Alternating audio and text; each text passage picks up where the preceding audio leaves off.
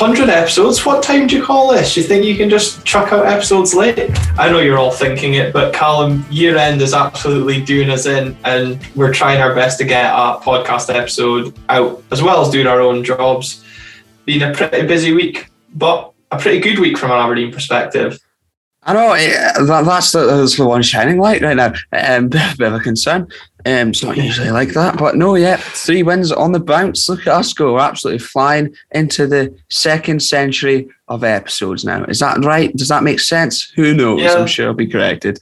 Yeah, well, it kind of makes sense to me. As year end's haunting us, the Dons are haunting the Cinch Premiership as we wrapped up our 3rd consecutive win on the bounce and our 2nd away win of the season as the Dons defeated St Johnstone 1-0 in Perth.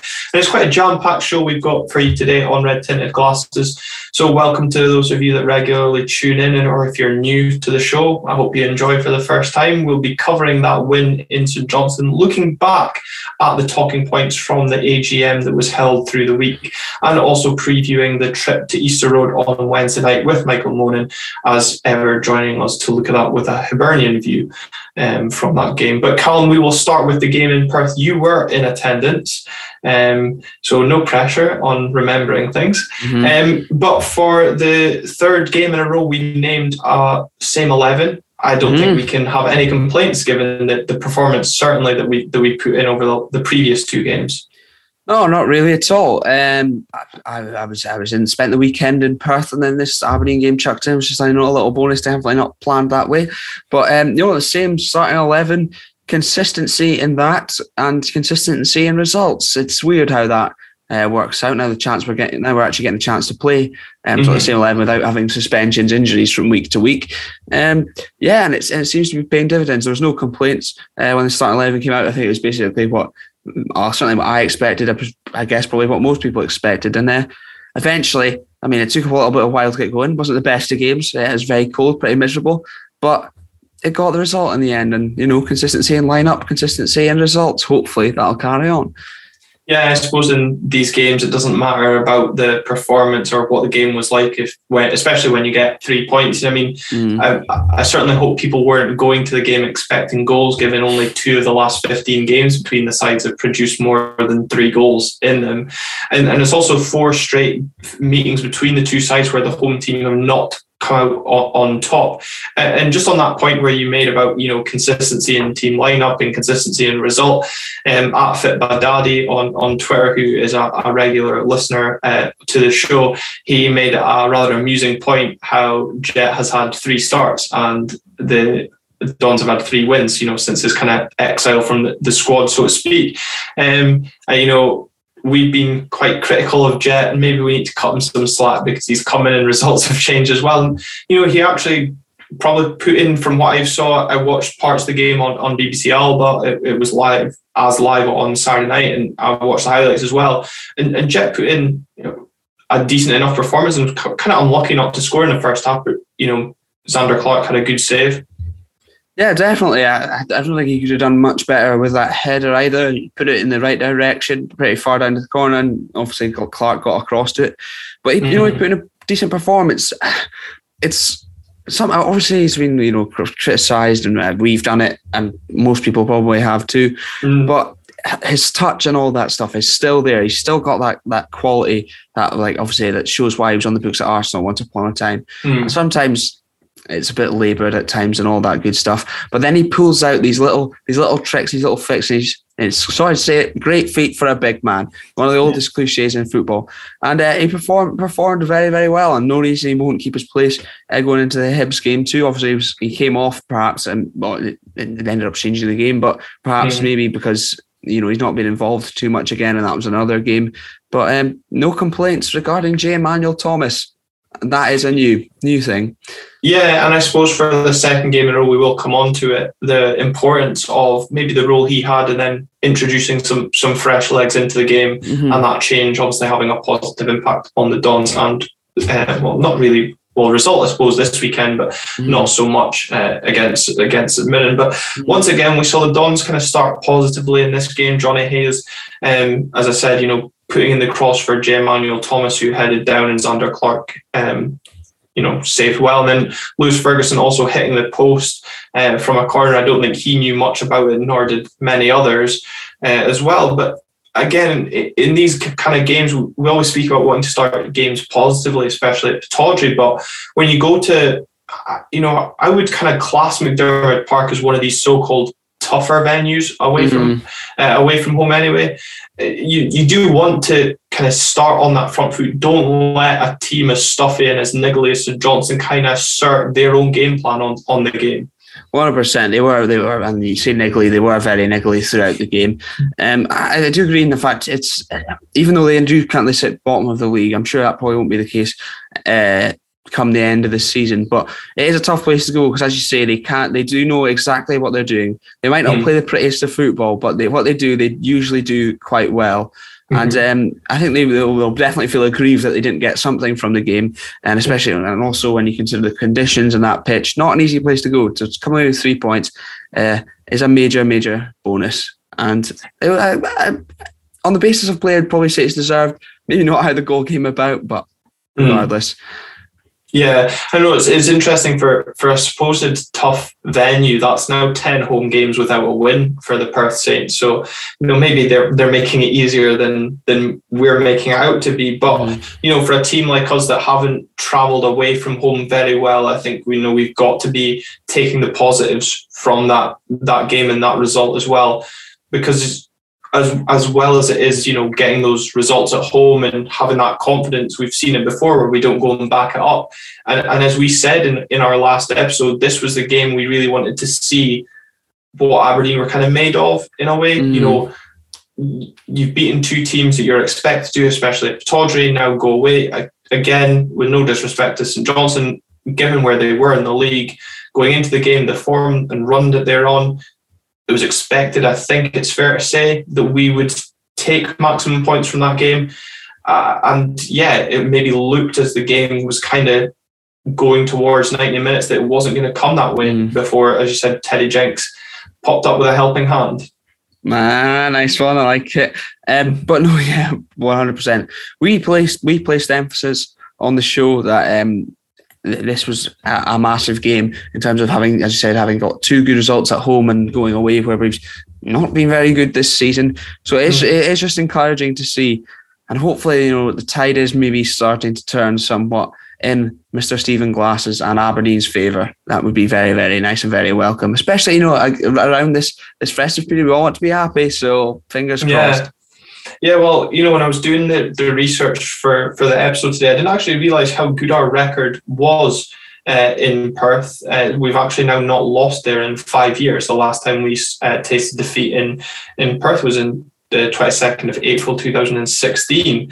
And St Johnstone, as much as they huffed and puffed, and as you said, they were niggly, they did have a claim in that first half for a penalty when Chris Kane and David Bates were involved in a coming together, we'll call it, but and then I think it was Craig Bryson, I'm not sure who was maybe slipped in the box, and there was maybe appeals for that to be a penalty as well. But on the actual Bates and Kane coming together, my first initial reaction was that Kane took Bates down to the floor, and I think when Sportscene went through it, it became more and more apparent. Were you a bit nervous in watching that in real time that was going to be given? I certainly was. I do agree with you in terms of having seen it back, and that it was probably Chris Kane knowing exactly what he's doing, the type of player he is. But yeah, I was definitely nervous. And then also when that's not given and then Bryson goes down, and then I'm thinking, oh God, how many times have you seen it before where they miss a decision and then go for the next one? But thankfully Greg Aitken did not give it but I was twitching a little bit. Might have been shaking from the cold with the weather, but I wasn't very pleased when I saw that, but thankfully we got away with it, and Greg Aitken did us a favour later on, so that was okay.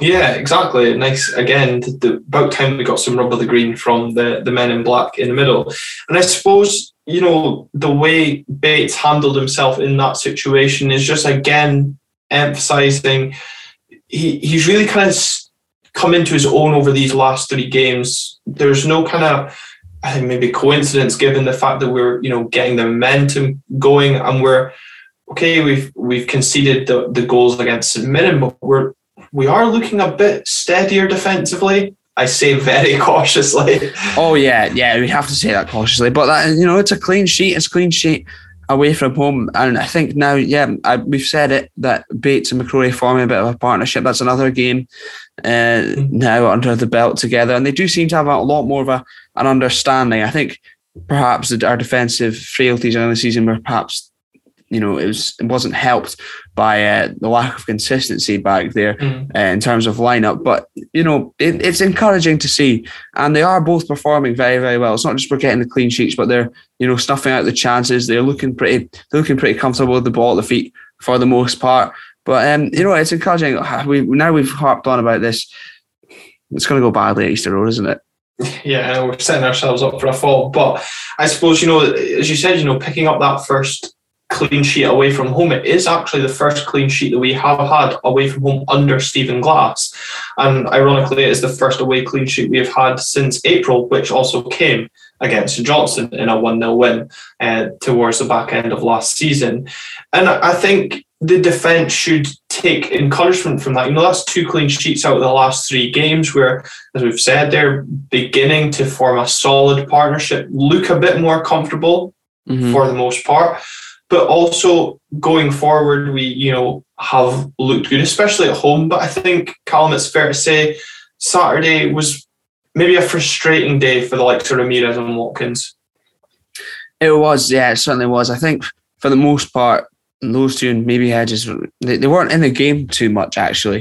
At times I thought it was probably harsh that J. Manuel Thomas was the one to come off first. But, it was... We did enough. I think the service perhaps maybe was a little bit lacking as well. But I suppose when you go to McDiarmid Park against St Johnstone, these kind of things do happen. That sort of things they try and do and isolate it. But we've seen the players go through, have a game or two like that, and we said that. And then Ramirez popped up against St Mirren with a double. Obviously, Marley Watkins been amongst the goals too, and then Hedges had the goal the other week as well. So it doesn't concern me. And I also like to give a mention to Conor McLennan, who came off the bench. And he performed pretty well. Obviously, he didn't have much time to influence the game, but he caused them a problem. And I think that was definitely apparent, certainly from where I was watching. So that's encouraging that, another option off the bench, a player who's not been involved too much, had his problems with injuries and just been out of the team. So they're very pleasing all round. Even if those 3 perhaps didn't have the games of their lives, at least Conor McLennan came on and had an impact too.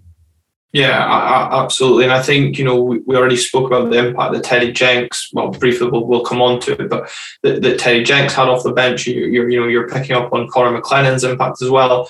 It kind of reminds me of that earlier part of the season. The game that always stands out was that game against Hearts at Tynecastle when we made the change at half time, and we were kind of getting a bit on the back foot against them, and we made that change and then that changed the game totally. So it's good that we're kind of getting back into that way of the August, September time where substitutions did have a positive impact for Aberdeen, and certainly welcomed, because again, I mean, from what I've seen of the game, it was the second half looked like St Johnstone came out in the ascendancy, and Sean Rooney had his shot from distance that Joe Lewis had to turn around the post. And Chris Kane had his header, which when I was checking my in-play, at one point when I said St Johnstone hit woodwork, I thought, oh, here we go. I know what's coming next. It's going to be one of those days for Aberdeen.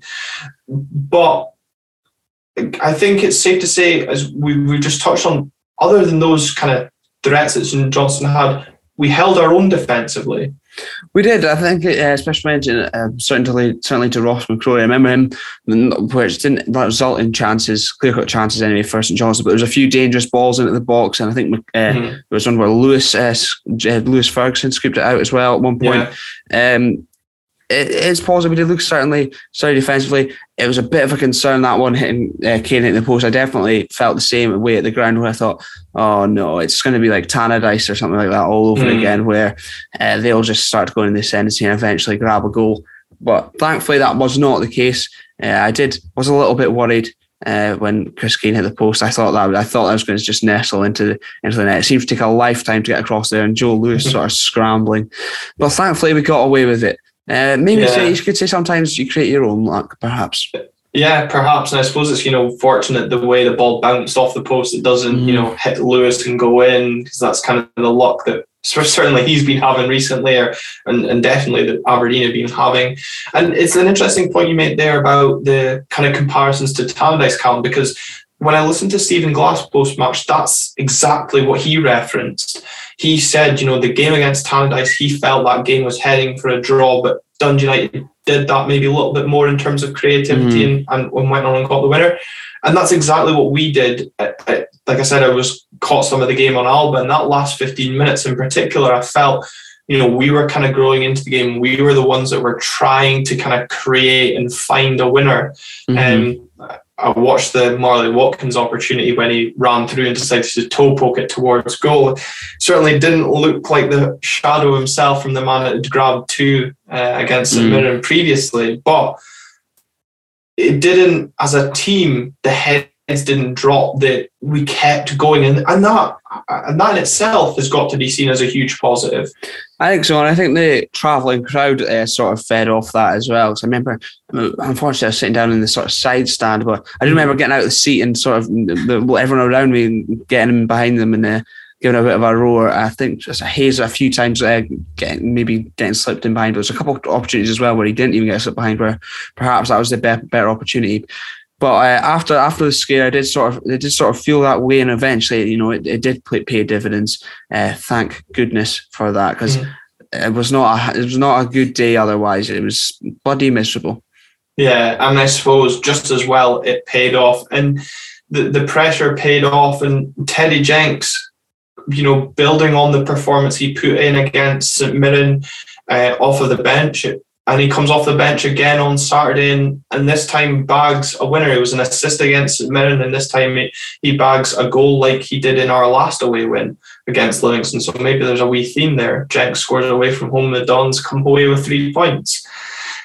But Callum, I think, it's obviously a controversial winner. It's fair to say. I take it, you were sitting in that side stand. Did you even see that it was handball at the time? I didn't. I thought maybe that was possibly what Zander Clark was complaining about when he came running out of the goal, like a bit like Mourinho out of the dugout. But I didn't. I'm not just saying this. Admittedly, I didn't actually see the handball properly. But I thought there's something probably not right about that goal. And then afterwards, when you sent it in, I thought, oh God, that is horrendous. I think the free kick originally, St Johnstone maybe have some complaints about as well. Perhaps, they could view it maybe as a little bit soft, Liam Craig. And then, between the referee and the assistant referee, one of them you'd think would have at least spotted that, because it's basically as clear as day. He laid it off for himself with his own hand and almost caught the ball. But at least it's got to be said, give credit to him. He played to the whistle and he got off a great strike. Zander Clark didn't quite get near it, and then absolutely fine by me. No complaints. I'm very happy. However, also I'd like to say fair play Teddy Jenks as I whack the mic afterwards in the interview, just saying, I don't really remember too much about it. I like it. He knows fine well where that ball hit and what happened. But I think, it's ironic that Callum Davidson was complaining about the free kick in the build-up, given how often St Johnstone like to cause these niggly fouls. And I did think at the time, watching, I could see why he maybe has a bit of complaints against it. But it's clever play from Aberdeen and knowing the contact's coming and making sure you win the free kick. And St Johnstone just don't deal with the initial ball. It's kind of a little bit floated in from Funso Ojo. And the referee is definitely not going to see that because of the way Jenks, and I think there's a couple of St Johnstone players obstructing the view, even the way Jenks kind of hands it. I think the referee's only ever going to see Teddy Jenks' back.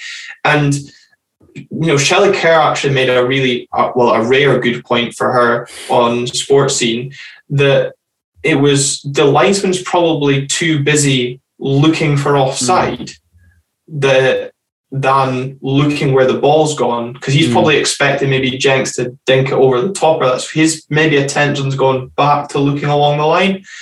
But the point you've made there is what I made on Twitter on Saturday night was, why is Zander Clark's first reaction to chuck his hand up in the air for handball?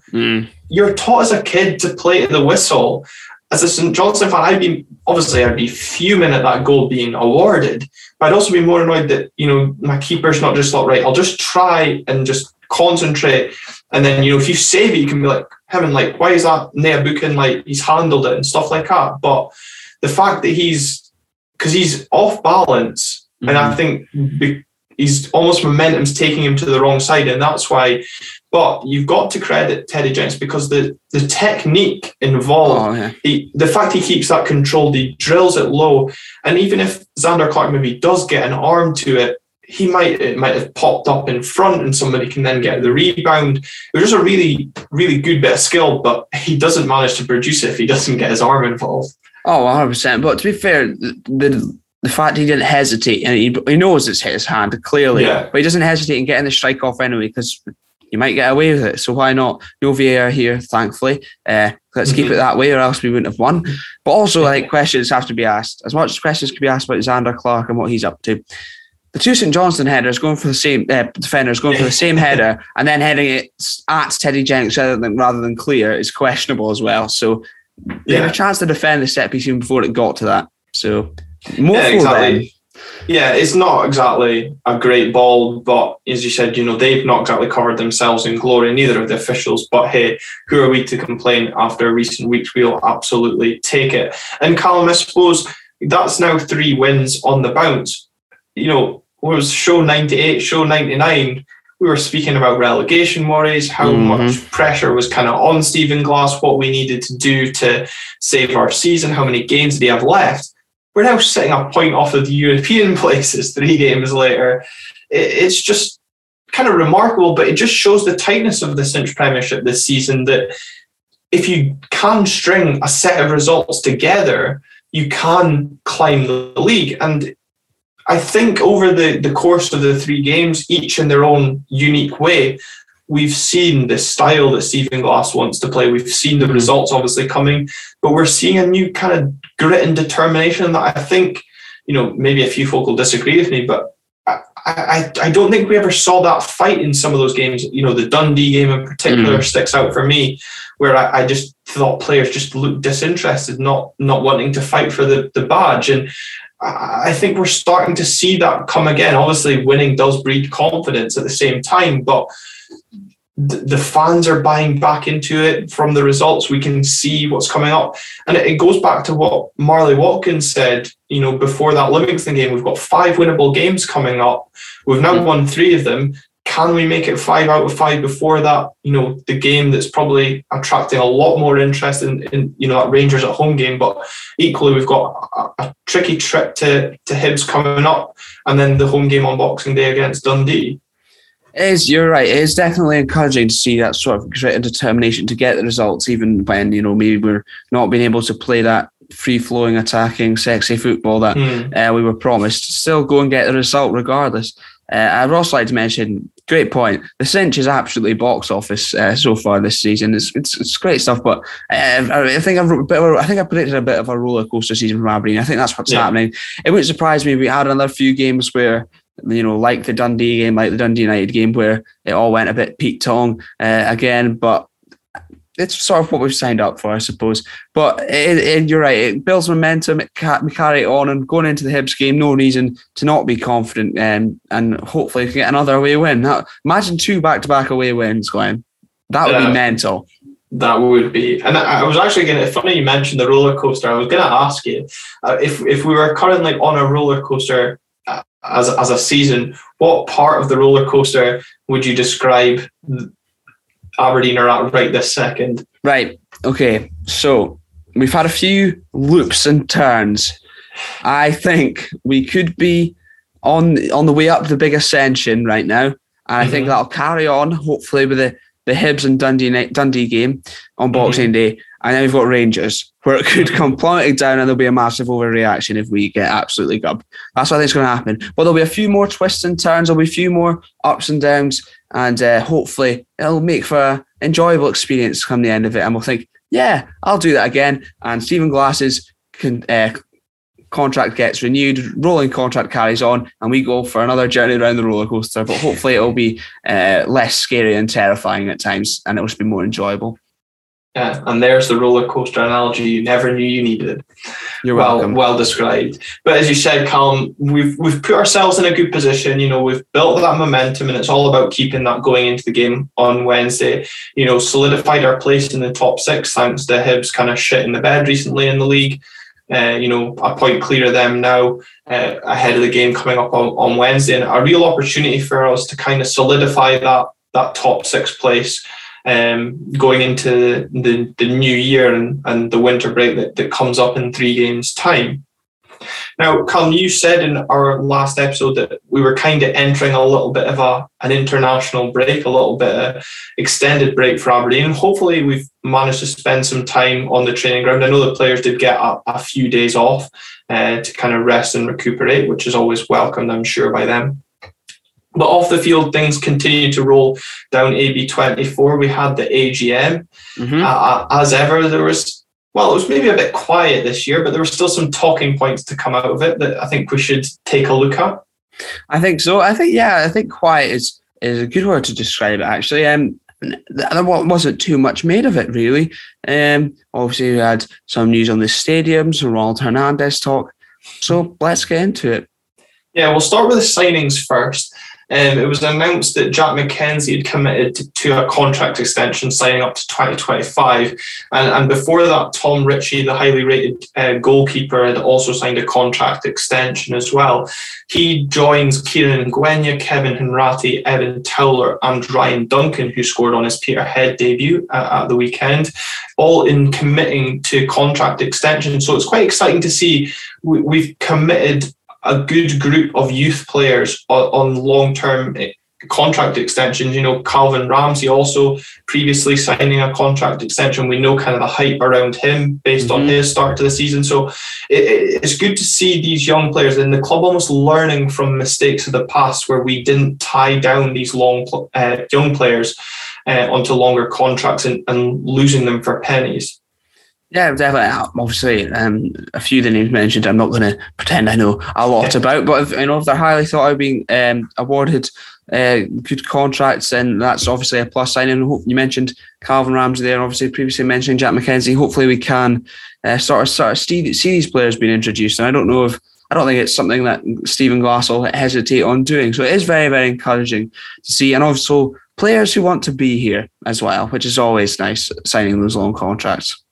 Yeah, absolutely. And I think, there's no worry about McKenzie in that signing. He's had a good start to the season. Obviously, it's been a bit frustrating with injury. And I suppose when we speak about young players and leaving early, it kind of ties me in nicely before we move to the next point.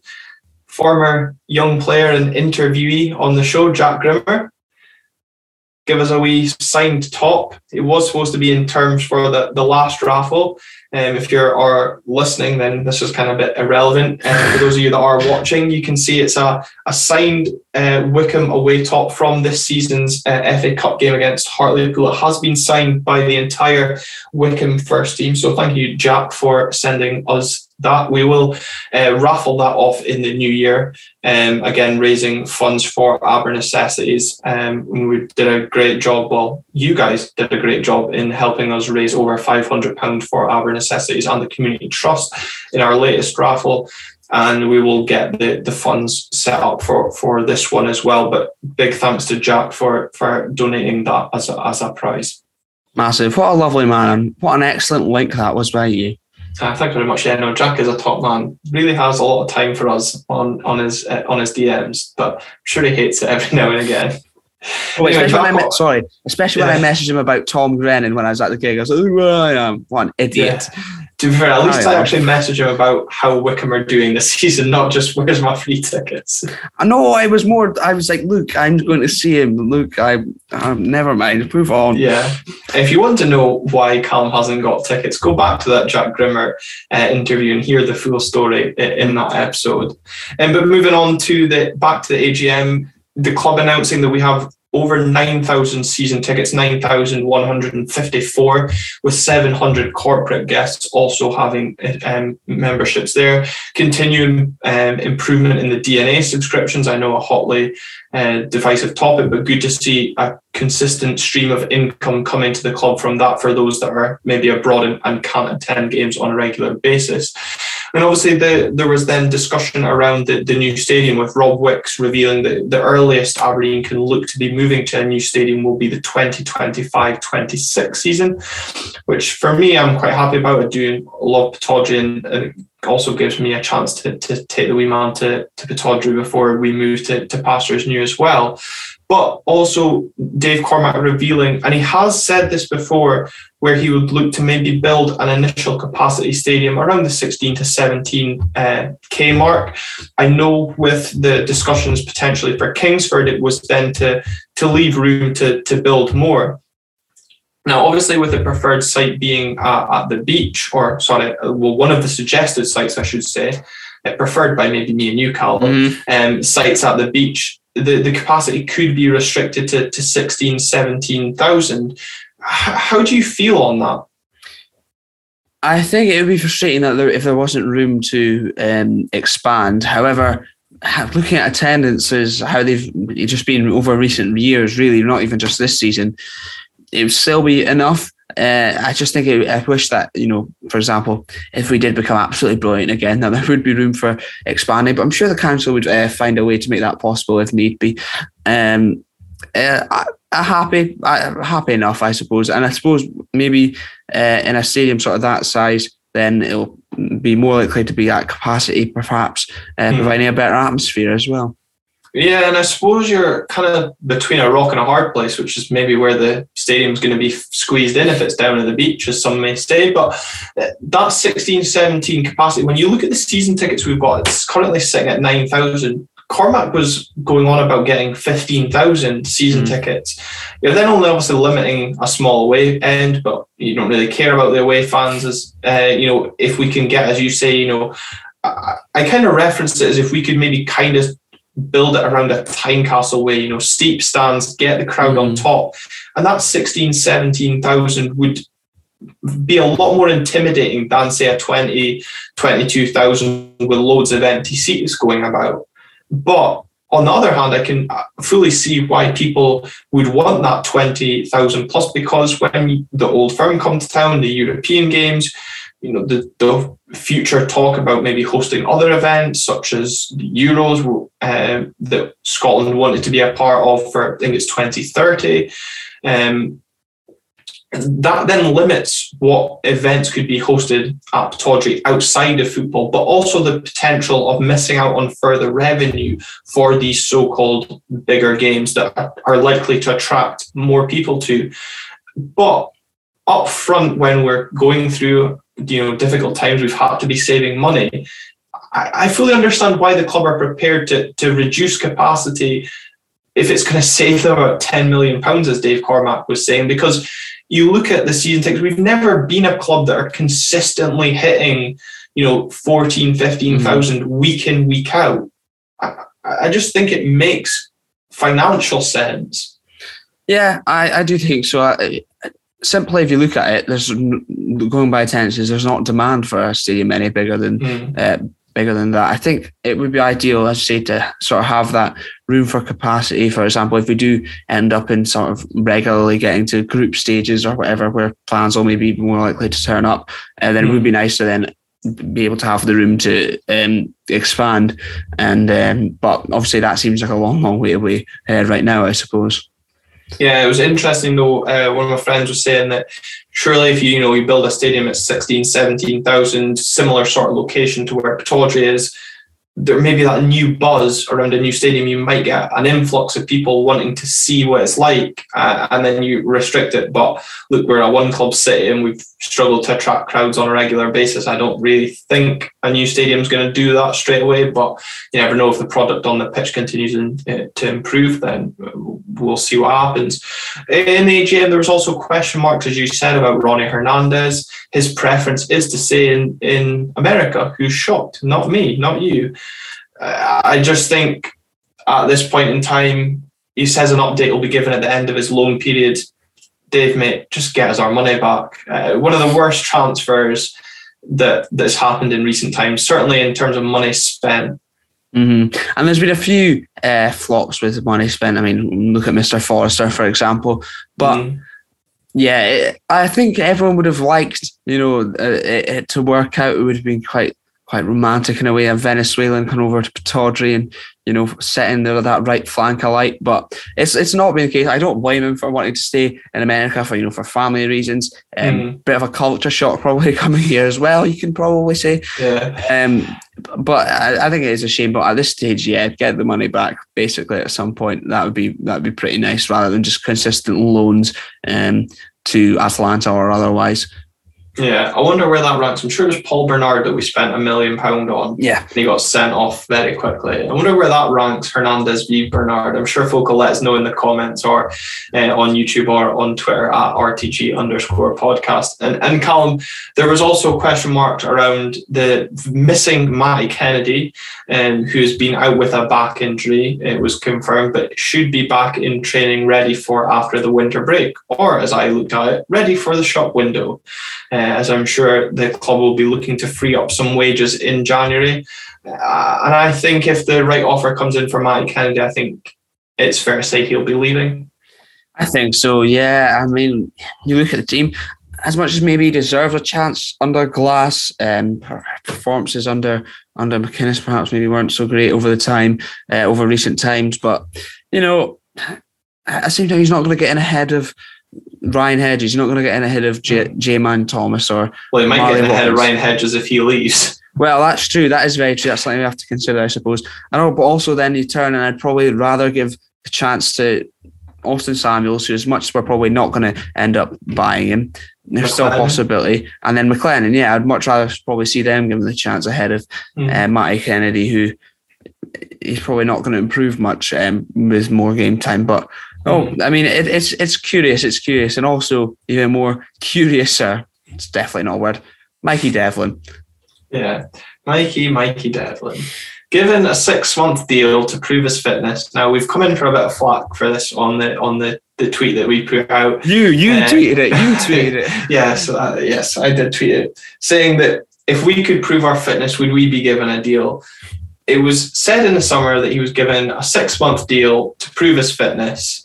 And I don't know, but I've not seen him play football. I actually don't even remember the last time he played football. But he hasn't proved his fitness. He's not fit enough to feature for this Aberdeen team. So why are we thinking of giving him another deal? I don't see what we've done. If you look at our defensive struggles this season, surely we're better placed in releasing the player. Well, that maybe sounds a bit harsh, releasing the wage, free up the wage to get somebody more likely to have a positive impact on this team. I've seen folks say, it's maybe, we've got a duty of care. That's what we did with Greg Lee. We signed him in January, he got injured, and then we kept him on for 6 months just because we felt bad for him. I mean, just because he's got a sore ankle doesn't mean we need to keep him about the place until the summer. It's not a care home, it's a football club.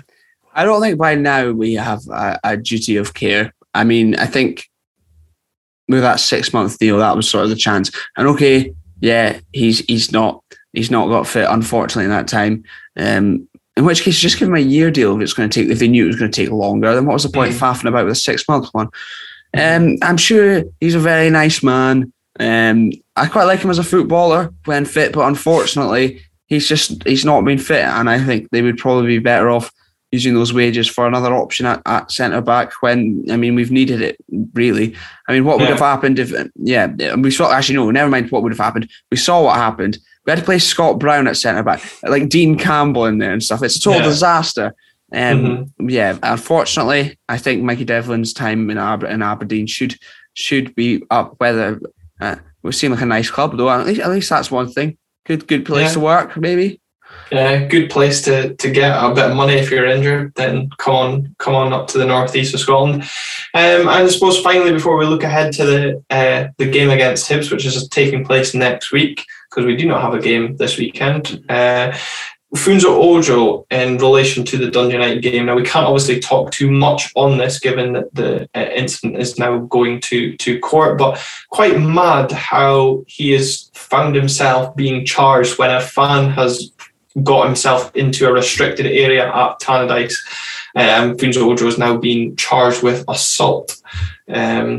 Pretty still remarkable how this rumbles on. Yeah, I mean, stand by Funso Ojo. Obviously, his fans probably got into the restricted area. He's probably been in the corporate on the drink all day, and he's probably been a pest to Funso Ojo after what happened, and he's probably not taken very kindly to it given his early experience in the day. Obviously, don't know exactly what happened. That's what I'm sort of guessing. Okay, I mean, I'm not really bothered. I like Funso Ojo. Keep playing him. Stand by him. We are all Funso Ojo. Well, it's good to see the club have come out and said they're offering him support despite what is going on off the field, and he's not let what is going on off the field affect his on-field performances, and I'm sure we'll still continue to use his services until Calvin Ramsey is back fit. But even if Calvin Ramsey comes back into right back, we know that he's more than capable of slotting into our midfield. So he's really proved a good utility player for us this season. And I suppose that's something that Callum will look into maybe towards the back end after these upcoming games. Is we're obviously coming up to the January transfer window. So for a bit of additional content as before the winter break, we'll look at the squad and who's coming out of contract towards the summer. So who would you look to keep? Would you look to maybe cash in on some of these players in the January transfer window? So stay tuned to that on Red Tinted Glasses. But as I said, we travel to Edinburgh on Wednesday, 3 days before Christmas, looking to make it 4 wins in a row and back-to-back away wins, as Callum said. And joining us to preview that game, as always, is Hibs fan Michael Monin. Well, Michael, welcome back to Red Tinted Glasses. We're recording this on Thursday. You've got a cup final to look forward to on Sunday. How are you feeling ahead of that game? Well, firstly, thank you for welcoming me back. Cup final, I don't know. It's a weird feeling, right? I don't know if this is because we're not playing that well or we've been at Hampden quite a lot in recent years, but it's just like quite an apathetic feeling at the moment, to be honest. I'm like, usually I'd be buzzing, but I'm just kind of like, it's another game in it. But Saturday night will be probably ready to go. But right now, I'm just kind of like, it's what it is. Do you think that the apathy has anything to do with sort of your late bus cancellation, perhaps? No. This has preceded that. League form instead. Poor league form. Well, it's just I had a very similar feeling before the Rangers game, the semi-final. I was just kind of like, I'm going to have a good day until kick-off, and then whatever happens is absolutely out of my control. I've actually started to realise that nothing I do can affect how Hibs play. It's taken you this long to realise that. And I'm just kind of like, I'm going to have a good day. And then if they decide to enhance it or ruin it, then that is entirely on them. That's fair. And then presumably the outcome of that final will have an impact on the upcoming game against Aberdeen. How are you feeling about that? I don't know, because this is another... I said this to you last night when Celtic scored in the 90... Well, whenever the ref played until they scored. But I said this to you, I was like, it would have been worse for us if they dropped points, because then they would have to have a reaction and they would have to sort of like bounce back for it. And I'm not saying that like that's not going to happen because they won, but I don't know. I think it's probably quite a good thing that they did win for us. But I don't. And to coin the phrase "a cup final," because it's just a one-off game, and anything can happen. So I don't know. And with regards to Aberdeen, I don't think it's going to have any bearing on our game against Aberdeen unless we get people injured. I suppose one bearing on the game on Wednesday against Aberdeen could be who's in charge or who's in the dugout. Obviously, rumours around Sean Maloney set to take charge of Hibs. Obviously, David Grayson be in charge on Sunday. What's your thoughts on the potential appointment of Sean Maloney? I think it's a lot better than what it could have been. But I don't know. I mean, it's just paper talk, isn't it? Like, nothing's actually happened except papers have said it's got to be him. But until I see the scarf over the head, I am not buying it. Who were you maybe referring to there that it's better than it could have been, Michael? Any former Aberdeen managers in particular? Or former Hibs managers? Yeah. Derek McInnes, I mean, it was bad enough watching his team 4 times a season, never mind 38 times a season. I'm just Neil Lennon as well. Folk said Neil Lennon. It's like it's in the past. Leave it in the past. You don't want to just fresh blood, new person. Sean Maloney's exciting. I'm not a fan of Gary Caldwell though. No, that's an interesting one as an assistant, and I suppose when some of the names in the summer pre-summer were getting banded about for the new Aberdeen manager, Sean Maloney was one that was certainly exciting me and a few other Aberdeen managers. And if he is to take the job, it'll be interesting to see how he gets on. Stephen Glass has found himself under loads of pressure from the West Coast media, and it'll be interesting if Sean Maloney steps into the dugout, Callum, if he'll find himself under similar sort of scrutiny that Stephen Glass has found. Yeah, I'm not quite sure. I think it would be probably quite a good appointment for him. So obviously, I have absolutely no idea, nothing to base this off, as he's never been in charge of anyone properly for himself.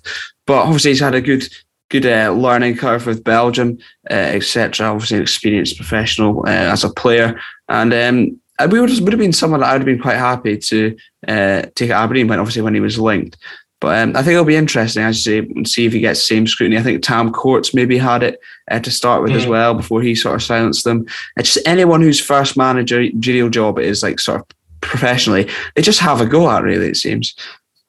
Yeah, definitely. But yeah, certainly one that will be watched with intrigue, but obviously hoping that it falls flat on its face if it does go ahead for obvious reasons. And Michael, Hibs had a positive start to the season. They were rightly receiving plaudits for their early season, profits that they were getting out of games. But of late, the season's kind of fell apart. Obviously, Jack Ross has now lost his job. But one emerging light from your season, certainly the last couple of months, has been midfielder Josh Campbell. What has he brought to Hibs over recent weeks? I think, I'll answer that in a minute, but I think that our good start to the season was down to Kyle McGuinness. He was a very important part of our midfield, and he got injured just before. Right, I want to say end of September, because he wasn't playing when we played you the last time, and I remember in one of my takes doing the team lineups that I was putting him in on the proviso that he would be back from injury, but obviously he wasn't and still isn't. So we've missed him. Josh Campbell's been good though. He's young, but he's just sort of brought an energy to the place, which is very good. But I think, he's still got a lot to learn, obviously, but he's better than what could have came in, I suppose. Yeah, and I suppose, Callum, looking at that sort of energy that Hibs maybe possess in the midfield will be something, especially at home.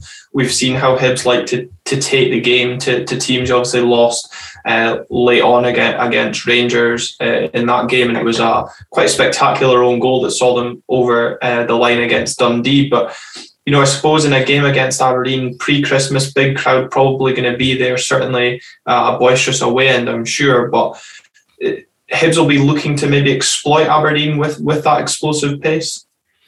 I think so. Maybe looking at Baldy Biscuit, as he's been branded by Lewis Ferguson and Scott Brown. Maybe Campbell's legs might look to get the better of him, and certainly, of course, when you've got Martin Boyle against either sort of pretendy fullback we've currently got right now, which could always be a massive danger. I think he can cause problems against anyone in the league, regardless of whether it's Funso Ojo and Johnny Hayes who are filling in or not. But I think I'm still confident. Weirdly, a lot more confident, I think, than I was going into the one up Tawdry. Now that we've actually won a couple of games, which is nice, makes a change. But and obviously Hibs poor form as well. Hopefully we can, rather than them exploiting us, we can exploit them, and hopefully another decent performance. But most importantly, a win. Yeah, and I think to build on the point you made there, it's funny what winning games can do for confidence. The fact that we only won our second away game of the season, and suddenly we're confident for a trip to Edinburgh, which is very unheard of. I also think, as we discussed earlier, that the kind of the partnership that McCrory and Bates have formed and they're kind of flourishing in is going to help us in this game as well. Nisbet, this was probably going to come back to bite me, but has been largely ineffective over recent weeks, and Christian Doidge is maybe, I don't know, Michael, if you want to agree on this or not, is maybe still finding his feet after injury and obviously suspension that you picked up as well. And I suppose another positive from Aberdeen, I'm going to let you have your rant here, Michael, is Hibs' inability to defend crosses once again coming to fruition at St Mirren, when late on Joe Shaughnessy knocked home the equaliser again coming from a cross. So definitely something, if Hibs want to exploit Aberdeen via pace, we'll just pump balls into the box and sooner or later it will result in a goal. Yeah. I'll just go back to your first point before I wind myself up. With Christian Doidge, yeah, well, he got 70-odd minutes on Tuesday because Cadden went off injured, which is good. And to be honest, thinking about Sunday, after watching the Celtic game last night, I would quite like Doidge to start against that Starfelt, because Starfelt got bullied off that Jordan White or whatever his name is. All he did was just play long balls to him. So I would quite like Doidge to be playing on Sunday, but I understand that that's not why I'm here. So for the game against Hibs, our inability to defend crosses is actually quite frightening, because I said it the last time I was on here, and this is what I mean by not letting Hibs get to me, because it doesn't matter what any of us say, we all see it. And I don't understand, right, how you do match analysis and they all sit down and watch a game, and you've got all these sports science guys and expected goals and all this nonsense, right? How can you watch your team lose the same kind of goal every game and no start to think, right, I'm starting to see a wee bit of a pattern here, because they're talking about patterns for expected goals and like probabilities and winning games and that, and if percentage play and all this. If we lose a goal for a cross every game, realise, look, I think it'd be beneficial for us to work on defending crosses. Or is that just too simple? I think it's a bit too simple, especially when you start losing defenders when they can't keep the head at Livingston either. Wow. Oh, well, that was the end of Mr. Ross, because Paul McGinn and Paul Hanlon wouldn't say booty a goose. The two of the most placid players in Edinburgh, never mind in our team, and they both get sent off. Yeah. It was a bad night, a bad end to a bad night, but had a good outcome. Long-term success, I suppose. Callum, though, that's definitely something that Aberdeen will look to exploit, though, Hibs' kind of vulnerability at the back, which it seems weird us talking about teams being vulnerable at the back, given how vulnerable we have been throughout the season. Yeah, it does seem a little bit rich, doesn't it? But as soon as McCrory and Bates have had a good game, they're basically Maldini and Brazy back there. So it's all good. Whereas, in terms of Hibs, it's weird when we're speaking about exploiting their frailties, but they do have that, and as we've said, defending crosses and things like that. I'm confident, and then when you've got, Ramirez in there, Hedges, Watkins, if they can perform slightly better than they did against St Johnstone, perhaps, then it can cause problems. But we know they've got it in them, and they turned up in the big games last time, so hopefully it'll happen again. Yeah, and I remembered what the actual question I was going to ask you was you dubbed in our last episode, which was our 100th episode, that we were kind of having a little bit of an international break in a weird sort of way, given it was 11 days between the St Johnstone game and the game on Wednesday. Do you actually think that, given Hibs have had that big fixture pile-up between the last time we played, do you think that's going to work in our favour come Wednesday night? I think so. It's not enough time for them to lose sort of sharpness. I presume intensity in training would have been good, and obviously Hibs with their problems, some suspensions, etc., and obviously the pile up of games too. You'd like to think that hopefully they're becoming a bit more leggy, but I've thought this many a time before, especially in Europe too. When there's European games, and it's not made any difference whatsoever. So I'm just going to hold my tongue slightly a little bit, but I'd like to think that hopefully they've had sort of a gap of 11 days between games, plenty of time to work on things on the training pitch with the focus just on the Hibs game, no distractions, no players away for international breaks. So hopefully things will all go to plan, and they've had plenty of time to execute a perfect plan. Yeah, and Michael, would that be a concern, I suppose, from a Hibs point of view, the fact that Aberdeen are coming into this game well rested? And I suppose, like we said, we're recording this on Thursday, so depending obviously how the cup final goes, but will it be sooner rather than later that those amount of games do catch up on Hibs? I mean, were you looking leggy in the final stages on Wednesday? I don't know.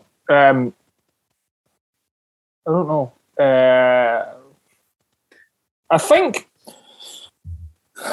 it's a disgrace, right, that we have to play all these games in a short period of time. Especially when there's a gap, a needless break. 3-week gap in January. Why are we going to play all these games, right? And then, what difference does it make whether you play them now or, like, as long as I played before the split? Then I don't understand why there's this need to play them now. Yeah. But what was the question? Do you think the games are going to catch up with you? No. I think it's actually a good thing to. I know I've just said that it's a disgrace, but I actually think it's not necessarily a bad thing, unless you get the only problem you're worried about is injuries. And I think if players are playing constantly, I mean, it's fine. They're professional footballers. You should be able to play 2 games of football in a week. And a chance to build up momentum, but that would only work if they're actually getting good results. That's the problem. This is what I was going to say. And am I allowed to ask you a question? Right. Do you think, because obviously you've won 3 games within a week, is that right? Yeah. Do you think that this 11-day break or whatever it is would curb or halt the momentum that's built up? Good question. I don't know. I think possibly, because I suppose, you look at it as Callum coined it, being an international break. You want to keep that momentum going. But, as we were talking about earlier in the show, that it wasn't necessarily a pretty win over St Johnstone side, but then, I suppose beating St Johnstone isn't always a pretty thing, but I suppose that's the only team you're really managing to beat this season, Michael. And I suppose, it's just about wanting to keep that going, and if we can get another away win under our belts, get that 4-point gap on, Hibs, who have been supposedly doing really well this season up until late, can maybe look into the winter break in a good position. I don't know how you feel about it, Callum. I think it's a good point. I mean, I suppose you probably, when you're winning games, you probably do want them to come thick and fast. But I guess if you look at the positive side, then they'll have time to have a bit of a rest, a good time on the training pitch with just sort of one focus. But it is a very good question, and I suppose they could lose momentum, because you probably are wanting just to get onto that next game, get the next win under the belt, and keep going. So hopefully that sort of side of things haven't played into things, and things will be okay, because it is still 3 wins on the bounce. So there's reason to be confident. Yeah, absolutely confident and cheerful, which not often we can say this season. And And Michael, you spotted well on the coverage that Scott Brown and Henry Apollo were in attendance at Easter Road on Wednesday night in your 1-0 victory over Dundee, probably on a little scouting mission ahead of the game on Wednesday. Do you think they'll have learned much from that game, or do you think they'd have fallen asleep during it? Well, before I answer that, I would like to go back to what you said previously about Hibs apparently being on great form. We've won 1 game in 10. But the reason why you never heard about it and why apparently was the biggest shock in the world that Jack Ross got sacked is because Jack Ross never got questioned. He never got criticised. He was sort of immune to any sort of negative press. If anybody follows me on Twitter, they know that I was not happy with Mr. Ross. And that was a feeling amongst the Hibs support. And I think the Livingston game was that bad, and it was such the way that happened, and just the capitulation and players losing their discipline, etc. That's how I knew it was done, because not only did folk chant for him to go, but the happy clappers either joined in or didn't stop it. And when your happy clappers turn on you, you're gone.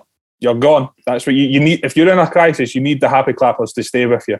And sorry, but the happy clappers turned. Anyway, on to your second question.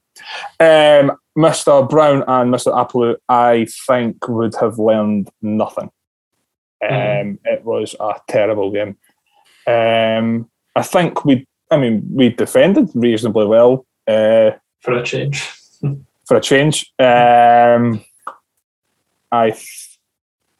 It just wasn't a good game of football. I mean, there's not really much to say. It was a great header from the guy. McMullen. Probably one of the best headers I've actually seen at Easter Road. But it was just a run-of-the-mill rearranged game, to be honest. Nothing of note. I hope they didn't have to pay to get in. That's all I'll say.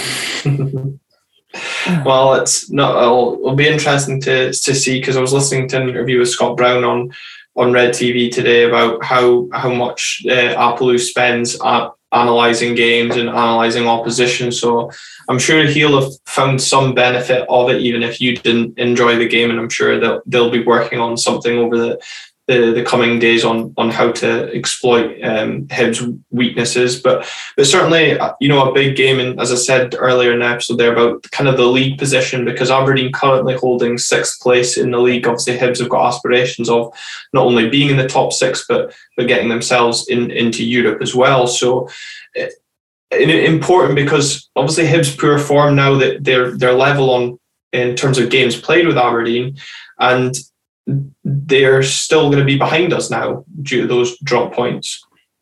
Right. I mean, sorry, Carl. Go, Michael. No, it's okay. On you go. I want to hear what you have to say after that. Okay. I don't know about yous, but see if Hibs don't win, I don't check the table. I do. I just don't want to look at it. I don't want to think about it.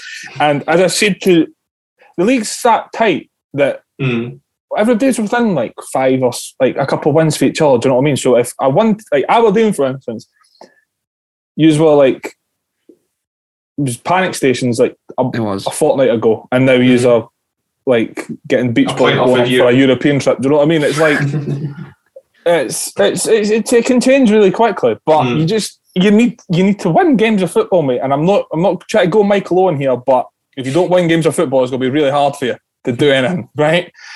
But I don't know. I mean, if we win next Wednesday, then what's the difference? Because as I said, I've not checked the table for about 3 weeks. I don't know. So if we beat you on Wednesday, we'll go 2 points above us. Right. So exactly. So I mean, it's a point in it at the moment. It goes from Hibs crisis to immediately they're looking back, sitting pretty again, I suppose. And it turned like it. We've both got quite a difficult festive fixture list, I think. Yeah, both play the Dundee clubs and both play the Old Firm as well. Yeah, and you have got a trip to Dingwall as well. Yeah, whilst we play our friends from across the city. But I'm just my point is that it's easy to get carried away and it's easy to get too down when it's not required because, as I say, only a win or two and you're back where you sort of want to be. And no, it's a good point Michael makes there, Callum. And I suppose from an Aberdeen point of view, we've obviously, got the win against Hibs at Pittodrie earlier this season. We've been unbeaten against Hearts so far this season as well. It's kind of beating the teams that we should be expecting to beat that we've kind of struggled. And I suppose, as Michael says, maybe a bit early to continuously be looking at the table, but suppose like come the end of the season, you want to be beating those teams that you should or you would maybe expect to be in and around those European places, and Hibs would be one of those teams you would expect to be there. So it is kind of important for us to just carry that momentum on that we've had from the 3 previous games by getting a positive result on Wednesday at Easter Road. Yeah, I think it's massively important, especially can you continue building momentum, looking a little bit further ahead, even past the Dundee game to that game against Rangers, and also just ending it before this little winter break or in a good position and on a positive note, heading towards that. I think it's interesting that we have now started. We've won 3 games, and those are the games you'd sort of be expecting us to win. And as you said, that we've not been doing so far. So it'll now be interesting to see if now in the game against Hibs, a team will probably be competing with for the European spots. See how we do off the back of a few good results. So obviously, last time we managed to get a good result off against them, but that was after a terrible run of form as well. So it'll be interesting. I think it should be a good game. It'll be a good game under the lights, I'm sure. As you say, have you mentioned boisterous crowd? So hopefully, we've got a new food menu as well. Oh wow, that is fantastic news. Ron McCon has brought it in. So. Goodness me. Still disappointed the pizza and chips. That's gone now, hasn't it? No, you can get I don't quote me, but you can. There's a variation of it. It's not the pizza that though. Oh, that was always a highlight after Middleton's anyway. But no, Michael, as always, been a pleasure to get you on Red Tinted Glasses to give a Hibernian perspective as the teams look to face each other a few days before Christmas. Despite the result, I hope you have a good Christmas and New Year, and I'm sure we'll catch up with you in the new year. Okay, and to you, thank you very much for having me. No problem at all. That was Michael Monin, as always, with his unique take on all things Hibernian. Looking forward to the game on Wednesday. I'm sure he'll have an interesting time at Hampden at the weekend. But Callum, as always, something we've got to keep this momentum going on Wednesday. 100%. It is absolutely massive, as we just mentioned, to keep that going after 3 wins on the bounce and also going into the further festive fixtures. And also just keep that festive cheer going about the place. That would be nice. Yeah, absolutely. And I hope you enjoy the game. Once again, you're going to be the member of the podcast in attendance 2 in a row. Unfortunately, I don't have enough time off work. Coming up year end, as we mentioned at the start of the show, is really killing me just now. But if I can finish work at a decent time, I may host a watch along on the YouTube channel. So if you are new to the show, because we have had some new subscribers, as we said earlier, this past few days on YouTube, also some new followers on our Twitter account at @RTG_podcast. The watch along will be on YouTube and possibly on Twitter as well. So keep your eyes peeled for that. No guarantees, because like I said, it's a busy few days coming up, but hopefully something we can work on. But we will be back with a review episode. We might do a live for that, Callum, if we've both got time on the Thursday lunchtime. Something like that, yeah. It might be a little bit easier than, there's just a lot going on, really, isn't there? Quick turnaround, Christmas, all that faff. Yeah, we might do a wee live episode for you on the 23rd of December. Obviously, that would then still come out on audio in the evening, but it'll be live on our Twitter page and YouTube on the Thursday lunchtime. And similarly, that will also include a preview for the Dundee game on Boxing Day.